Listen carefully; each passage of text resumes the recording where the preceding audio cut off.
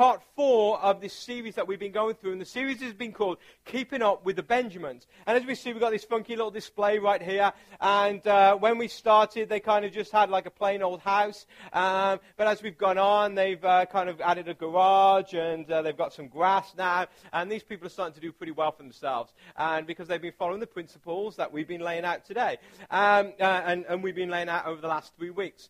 But in week 1, we discussed that who is our God? When it comes to our wealth and our finances, who is our God? And then in week 2, we discovered who is the actual owner of all the things that we possess. Is it us or is it God? And then last week we discovered, and we dealt with what can sometimes be the awkward question, is what should you give to the church? I mean, you go to a lot of churches, and a lot of churches ask for money, and they pass offering plates and things. But really, what should you give to the church? So we address that situation. Well, today, I want to deal with a different issue. And it's all about giving to others. For the last 3 weeks, we've been dealing with our relationship with God. And where God is in accordance with our finances. Well, today, we're going to be talking about how we should relate to others. You know, back in 1991, the Soviet Union collapsed. And when the Soviet Union collapsed, there was all these missionaries that suddenly, for years and years, they'd not been able to go into the nation of Russia. And as they went in, as the Soviet Union collapsed, and they called what the Iron Curtain opened, all these missionaries started going in to Russia. And what they found that the church in Russia was actually stronger than it had ever been in the history of Russia. Even though there was no church that was supposed to allowed really to meet in Russia, they discovered through their persecution that God had blessed the church and the church had increased.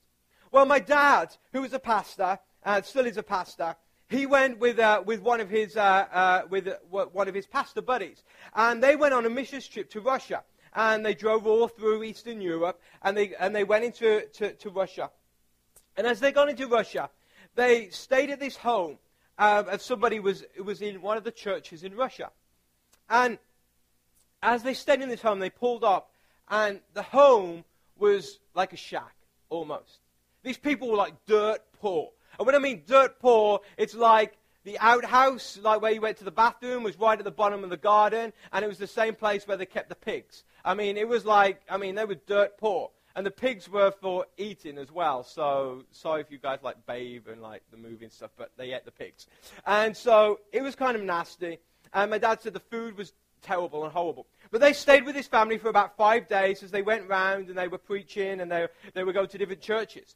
Well, at the end of 5 days, it was time for them to come home. And this family, they had 2 children. And through an interpreter, my dad had told them all about his family and how he had a wife and he had 3 children. And he told them the ages. And at the time, my sister was 13. I was 10 years. My sister was 15. I was 12. And my brother was 6 years old. So he had shared with this family. Well, as they're leaving, suddenly the kids come down, and the kids were very similar age. They were like 12 or 13. And they came down, and they had gift wrapped a present, and they gave it to my dad, and they said, please give this to your children. And my dad said, no, we can't accept anything from you. He said, you guys don't have anything. And they said, no, please accept this gift, but please open it so you know what you're giving it to them. So my dad opened the present, and inside the gift wrap, there was a box of chocolates that they'd given. And my dad found out that this box of chocolates, it was like just end of January time, similar to this time of year, this box of chocolates was their only Christmas present that they had received that year. They hadn't opened it, but they wanted to bless the preacher's children with what was given. My dad was kind of like choked back, and he was like, no, I can't accept this. They said, no, if you don't accept it, it will be offensive to us. Please accept this gift. There was something within those children that they wanted to give out of what they had been given. And so my dad brings this box of chocolates home, and we open it, and we probably consume it in like a day, and, it's really bad. And little do they know they were feeding my chocolate addiction and things. But, when I heard this story, I just couldn't believe that these kids with nothing and us with everything. We had like more Christmas presents than you can imagine, and that they wanted to give. And it was the reason they wanted to give is because they had a belief is that when you give to others first, God will give back unto you. When you give to others first, God will give back unto you. In fact, Proverbs chapter 11 and verse 24 to 25 says this. It says, give freely and become more wealthy. Be stingy and lose everything. The generous will prosper. Those who refresh others will themselves be refreshed. And this was the motto for their kids. They realized if they gave to others, that then God would give back unto them. These kids, as poor as they were, they believed the principle that I believe is a biblical principle. And I'm going to paraphrase it a little for you this morning, but the principle is this. Pay it forward. Pay it forward. In more biblical terms, it would sound like this. Give unto others what God has given unto you. Give unto others what God has given unto you. And as a church, throughout each quarter of this year, we have different themes in regards to our outreaches and what we want to do. And this quarter is pay it forward. So as we're giving to these homeless people next week, we're giving out of what God has blessed us with. Most of us this morning, I hope that we've got a roof over our heads. We have blankets that we can put over ourselves when we go to bed at night. We have toothpaste to clean our teeth. We have food on our table. And next week, what we're going to be doing, we're going to be paying forward to these homeless people exactly what God has given to us. You know, this world, especially at the moment, you know, when we're still in this world recession, they will tell us that you must keep everything for yourself. Hold on for yourself. Hold on in case you lose it, because you never know if you're going to have money today or not tomorrow. If you have a house today and you may lose it tomorrow, hold on in case you lose it. But the kingdom of God is very different. The kingdom of God says this. If you are struggling to keep up with the Banjamins, then the answer isn't to store away, but the answer is to give away. It's totally upside down. This world will teach you that you must store away, but the Bible teaches to give away. Proverbs 3:27 says, do not withhold good from those who deserve it when it's in your power to help them. Proverbs 22 and verse 9 says, blessed are the generous because they feed the poor. And then Proverbs 28:27 says, whoever gives to the poor will lack nothing, but those who close their eyes to poverty will be cursed. And throughout the pages of Scripture, we see this principle again and again. If you are generous, God will bless you. If you are stingy, God will withhold from you. If you sow freely into others, God will sow back into you. If you hold on to what you have, eventually you will lose everything. You know, there's been a lot of, over the last, say, 20 years, a lot of the billionaires in this world who have discovered kind of this principle. They discovered that the more that they get, if they give away to charities and they give away to people who are hurting, and they make these foundations to help kids who are underprivileged, they've discovered that the more they give away, it's almost like the more that they get themselves. And Jesus, even himself, said that if you hold on to your own life, you will lose it. But if you give your life away, you will gain new life. You know, when we think of the poorest people in the Bible, or the poorest people in society, these are the people I normally think of. I think obviously of the homeless, but I think of the sick, I think of the orphans, I think of the single parent, and I think of the widow. And if you did a word search in the Bible of the word widow, you'd be amazed at how many times the word widow appears in the Bible. And it's funny because in nearly all the occasions where you see a widow in the Bible, the widow is dirt poor. I mean, like, she has nothing. She is destitute, has absolutely nothing. But yet, in almost every occasion, this widow is poor. But yet, God asks the widow to give something.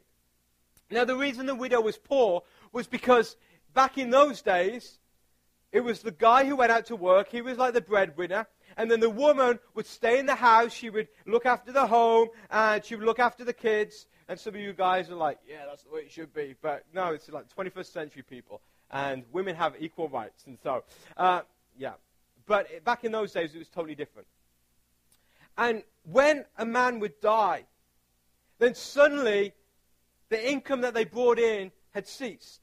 And unlike today where we have the government to help us out, we have friends to help us out, families and churches to help us out, back in those days, there was nobody to help you out. There was no support at all. And very quickly, a lot of these widows went from being average people to being very, very poor. But yet we see that God throughout the Scriptures ask the poorest in society to give away what they have. Now, to you and me, that may seem fair. Why would God ask the poor to give away? But yet, I want to show you a story in the Bible that shows exactly how the kingdom of God works in regards to giving away to others.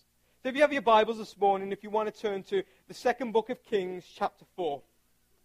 The second book of Kings, chapter 4. And it says, one day, the widow of a member of a widow of a member of a group of prophets came to Elijah, or Elisha, I should say. Now, what we see here, we see that this widow, her husband was basically like a pastor or a preacher or a prophet. And so he had been someone who loved God. He had been someone who had heard from God. So she was a good Christian lady, if we were put in today's terms. And she came and she cried out to another prophet called Elisha. And this is what she said. She said, "My husband who served you is dead, and you know how he feared the Lord. But now a creditor has come, threatening to take my 2 sons as slaves. What can I do to help you?" Elisha asked. "Tell me what you have in your house." Then she said, "Nothing at all except a flask of olive oil."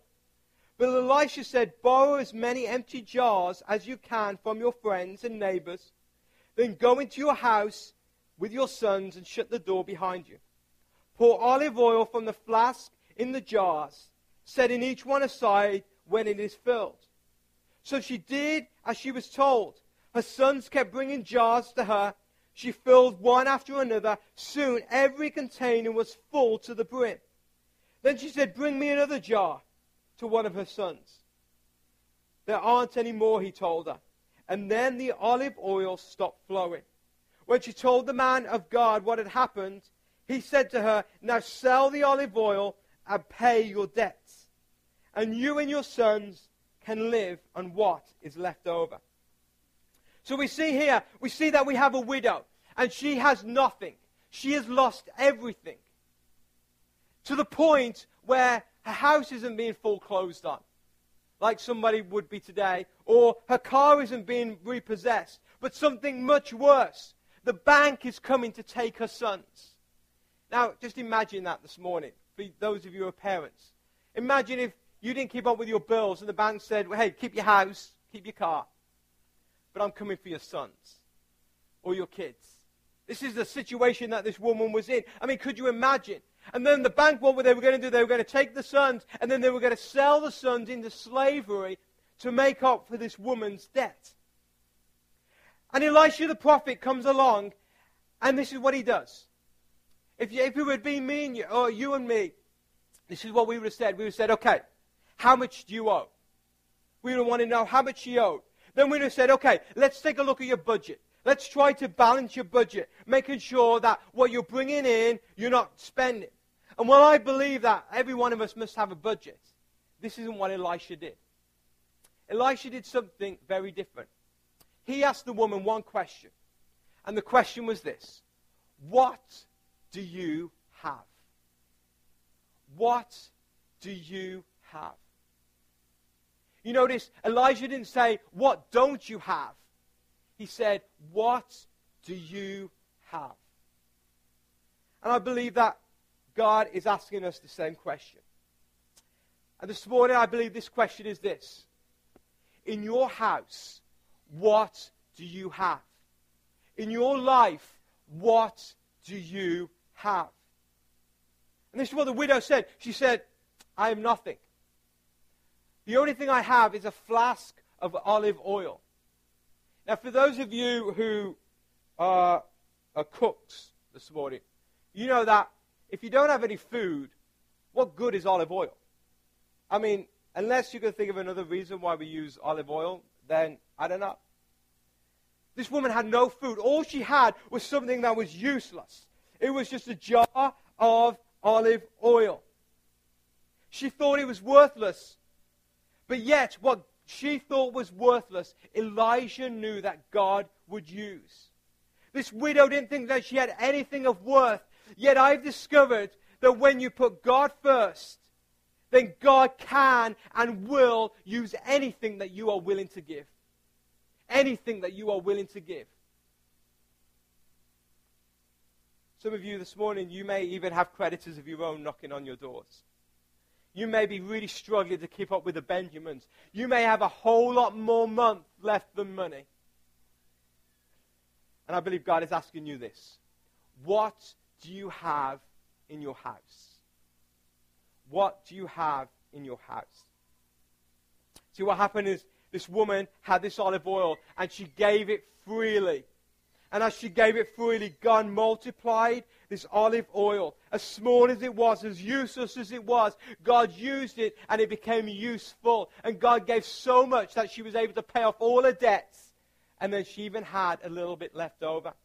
There's another story in the Bible where Jesus was walking one day and all these crowds started following them. And the Bible says that there was 5,000 men who followed them.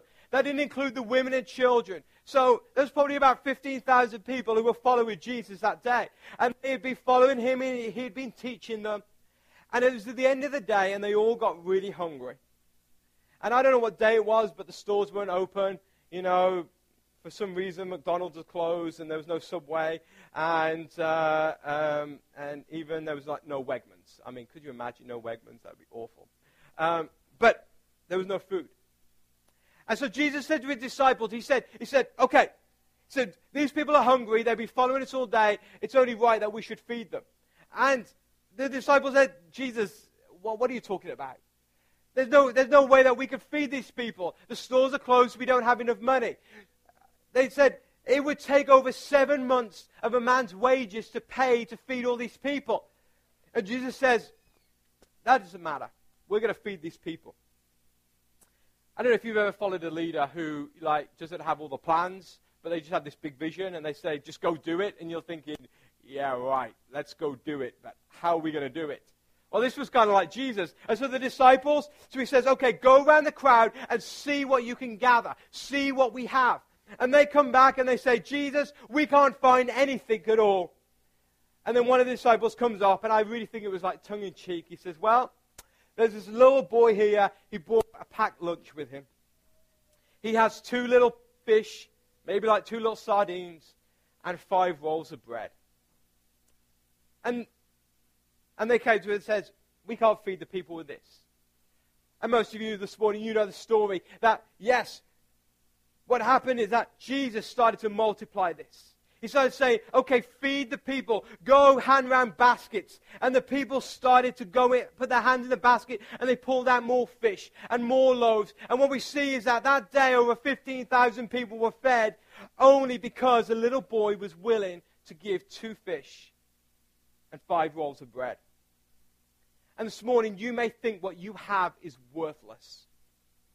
But what you think is worthless, God sees as a valuable treasure. And this morning, you may have a shortage. And what you see as a shortage, God sees as the potential for surplus. In each of these examples of this widow and this young boy, they gave what little they had before any miracle took place. But there was something that they had to do. They had to first give, and then they received. And the result in both occasions was just a supernatural multiplication. The widow became debt-free and had a surplus. The boy witnessed one of the greatest miracles that had ever taken place. I want to show you another story. We're full of stories this morning. You've got your Bibles. If you want to turn to Acts chapter 3 and verse 1. Acts chapter 3 and verse 1, it says this. It says, Peter and John, they were some of the disciples of Jesus, went to the temple one afternoon to take part in the 3 o'clock prayer service. I don't know about you, but 3 o'clock prayer service, boy, I'm like, I do not want to eat lunch before that because I may be falling asleep. 3 o'clock. Anyway, it says, as they approached the temple, a lame man from birth was being carried in. Each day this man was put beside the temple gate, the gate called Beautiful, so he could beg from the people going into the temple. When he saw Peter and John about to enter, he asked them for some money. So this guy's just begging, and they come in, and they, ask them, have you got any change? Now listen to this. If some of you are here this morning, you're like, I can give, but I have no money. It says, Peter and John looked at him intently, and Peter said, look at us. Look at us. The lame man looked up at them eagerly, expecting some money. I mean, he's thinking, man, they're going to bring out their wallet and bring out the cash. But Peter says, I don't have any silver and gold for you. I don't know about you, but I've gone past homeless people and they ask for money, and I rarely carry any cash. And so I feel bad because I can never give them like any change or any cash or anything like that. And this is like Peter and John. They said, I don't have any silver and gold for you, but I will give you what I have. I will give you what I have. Then they said, in the name of Jesus Christ the Nazarene, get up and walk. Then Peter took the lame man by the right hand, and he helped him up. And as he did, the man's feet and ankles were instantly healed and strengthened. He jumped up on his feet, and he began to walk. Then walking and leaping and praising God, he went into the temple with him. All the people saw him walking and heard him praising God. When they realized he was the lame beggar they had seen so often at the Beautiful Gate, they were absolutely astonished. They all rushed out in amazement to Solomon's colonnade, where the man was holding tightly to Peter and John. Notice here that Peter and John gave out of what they could, not what they couldn't. What they could, not what they couldn't. These guys didn't have any money on them. They didn't have anything. But they knew they had something to give to him. And even though they didn't give what this man was looking for, it didn't mean that they couldn't help this man out. And some of you, you know some people's needs, and you know that you can't help their needs. But it doesn't mean that you can't help them out in some way at all. A couple of months ago, one of my friends was telling me a story of a pastor that she knew who had taken on a little church in the eastern mountains of Kentucky. And he took on this church back in 2008 when the recession started to hit. And as he took on this little church, he walked into this community, and he soon found out that this community had an 80% unemployment rate. 80% unemployment rate. And he went in and he could see that people were hurting, they were broken. And so he started praying for the people. There were so many needs. People were coming to the church, and they would try to meet all the needs, but the church was just going through such a hard time. And after a couple of weeks of being there, the pastor felt God speak to him. And he felt God said, I want you to do a message series on giving. And you can imagine the pastor, and I don't know about you, but I kind of sometimes argue with God, and I'd be like, no way. Are you kidding me? These people, 80% unemployment. Why would you ask these people to give? Why don't you give to them? I mean, come on, 80% unemployment. And this was the conversation he had with God. There is no way that I can do a message on giving. Well, he felt God tug at his heart for about 3 months, and he just rejected what God was saying for about 3 months. He was so fearful. He said, that is just so insincere. But after about 3 months of being there, he realized this is what God wanted him to do. So the first week he got up, and he taught about the principle of what we call sacrificial giving. Giving out of what you have, not what out of you don't have. And he preached, and the people, they listened, and they went out the door, and he prayed. He was like, God, please let people come back next week. And to his astonishment, everybody did turn up next week. And they actually even brought some friends with them. And it was time for them to take the offering, so he got up and he asked the ushers, and they played some sort of hymn, and they gave out the offering plate. And as they started giving out the offering plate, the pastor from his seat on the platform, he watched, and he was just amazed. Everybody started going into their pockets and putting it into the offering plate, and he was just astonished. And so he prayed he preached with even more encouragement that week. And after the service, he spoke with the guys who counted the money, and he was really eager. He was like, okay, what was the offering this week? And they said, it's about the same as last week. He said, what? He said, I saw everybody that were giving, they were putting stuff in the offering plate. How can they be the same? And they said, Pastor, come look. And they took him into a little room, into the back, and there was a table. And on that table was something that astonished the pastor. He looked on the table, and he saw some collector's coins. He saw some buttons. He saw someone who had knitted a sweater. And he saw all these things that people had in their house that they started giving unto God. And the pastor had no idea what to do with it. I mean, what do you do with collector's coins? Sweaters, wow. He said, my friend told me, he said, that after 4 weeks, the stuff that they'd been given as a church was unbelievable. He said, even 1 week, someone came in with a live chicken. Some people came with fruits and vegetables, and they started to give out of what they had unto God. The story goes on that God started blessing the community. A business came in and employed a large population of the community.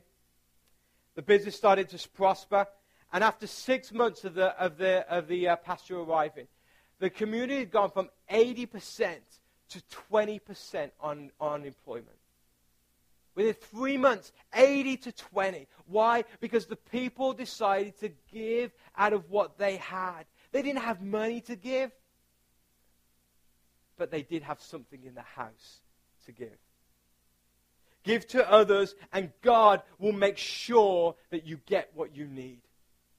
I've learned it so much in my life. Give unto others, and God will make sure you get what you need.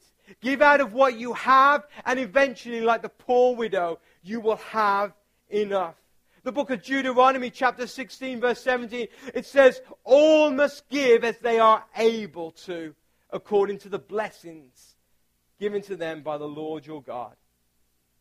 There is one catch, though. It's not like it's some secret formula. It's like, hey, I'm going to go home and get my old trophies out or my old Star Wars figures, and I'm going to come and give them, and God's going to bless me. No, there's a catch, and this is the catch. Your thoughts can't be to get so that you will get back. Your motive has to be pure, and your thoughts have to be others first. It's not about giving so you can get lots back. It's about giving to others because that's the heart of God. I think this is one of the main parts of the Bible, putting others' needs before your own. It's totally upside down compared to this world. But if you're struggling to keep up with the Banjamins and what all the Banjamins means to you, then don't look inward, but look outward. See the needs of others and help be a solution to those needs. You know what I've discovered in this life? I've discovered that when your thoughts are others first, God's thoughts are you first. When your thoughts are others first, God's thoughts are you first. Pay forward the blessings that God has given you. What do you have to give? I want to finish with one more story today. And this is a story that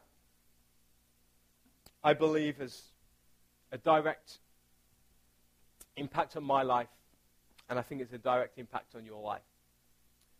Back in the 1930s, depression hit the United States, the Great Depression.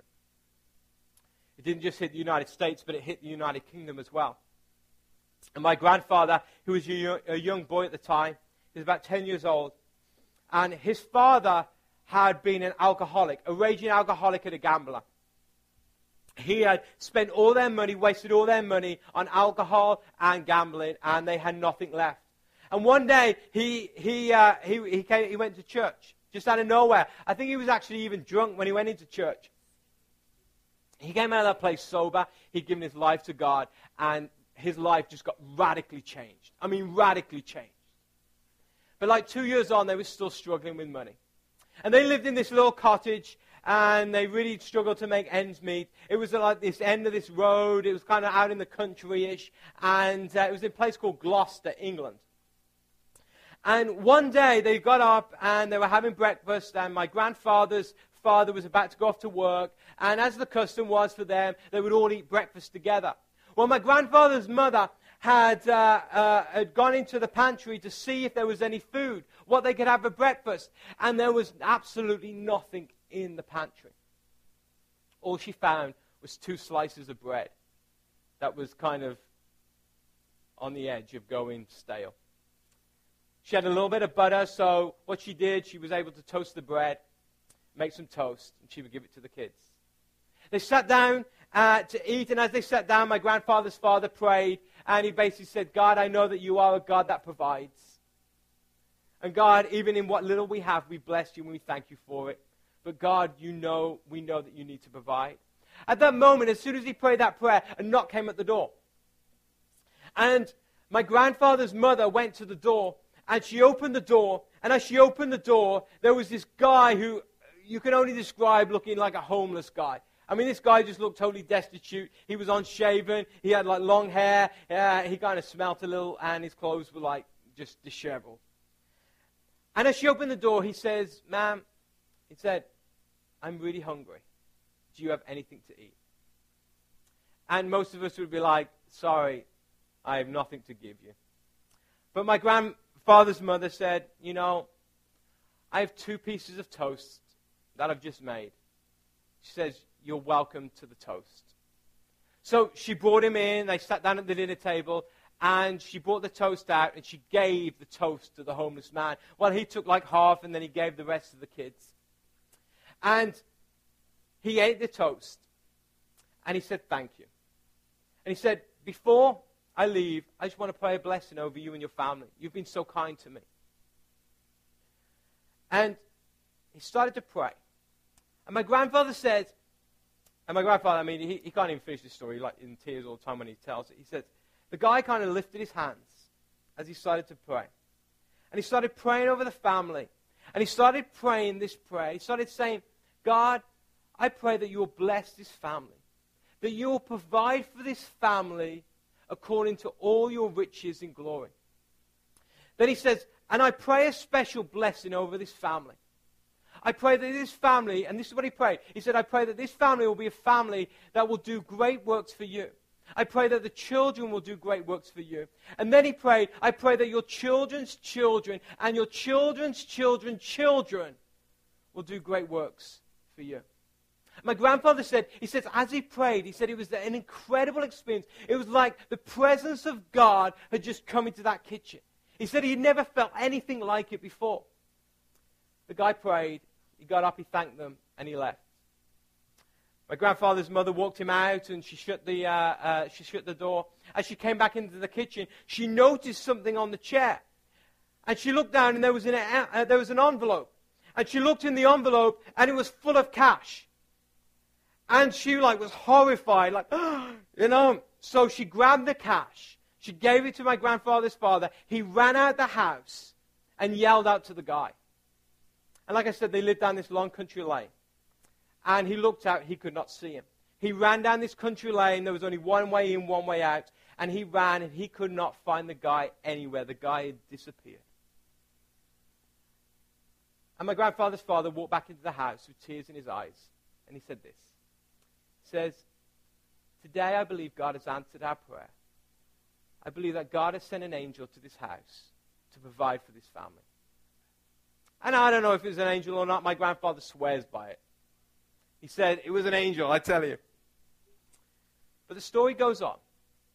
My grandfather says, from that day on, we never, ever had a shortage of food. He said there would be days where we didn't have anything, and we'd look out, and there would be a basket of food at the doorstep. He said, I don't know where it came from. He said, it was amazing. He said, but another thing happened. He says, from that day on, he said, my father, he said, just started having this urgency for God. And he started studying the Word of God, and eventually he became a pastor. And then my grandfather, he grew up, and as he grew up, he became a pastor as well. And my grandfather did great things for the Lord. But then my grandfather had 3 children, and each one of those children went into the ministry and became pastors. And then those children, those 3 children, eventually gave him 8 grandchildren, which I am one of them. And each one of those grandchildren are serving the Lord in ministry and in pastoral positions. This guy prayed a prayer. Why? Because they offered 2 pieces of toast. You know, I honestly believe today that Generation Church is here today because there was a poor woman who gave 2 pieces of toast to a homeless man.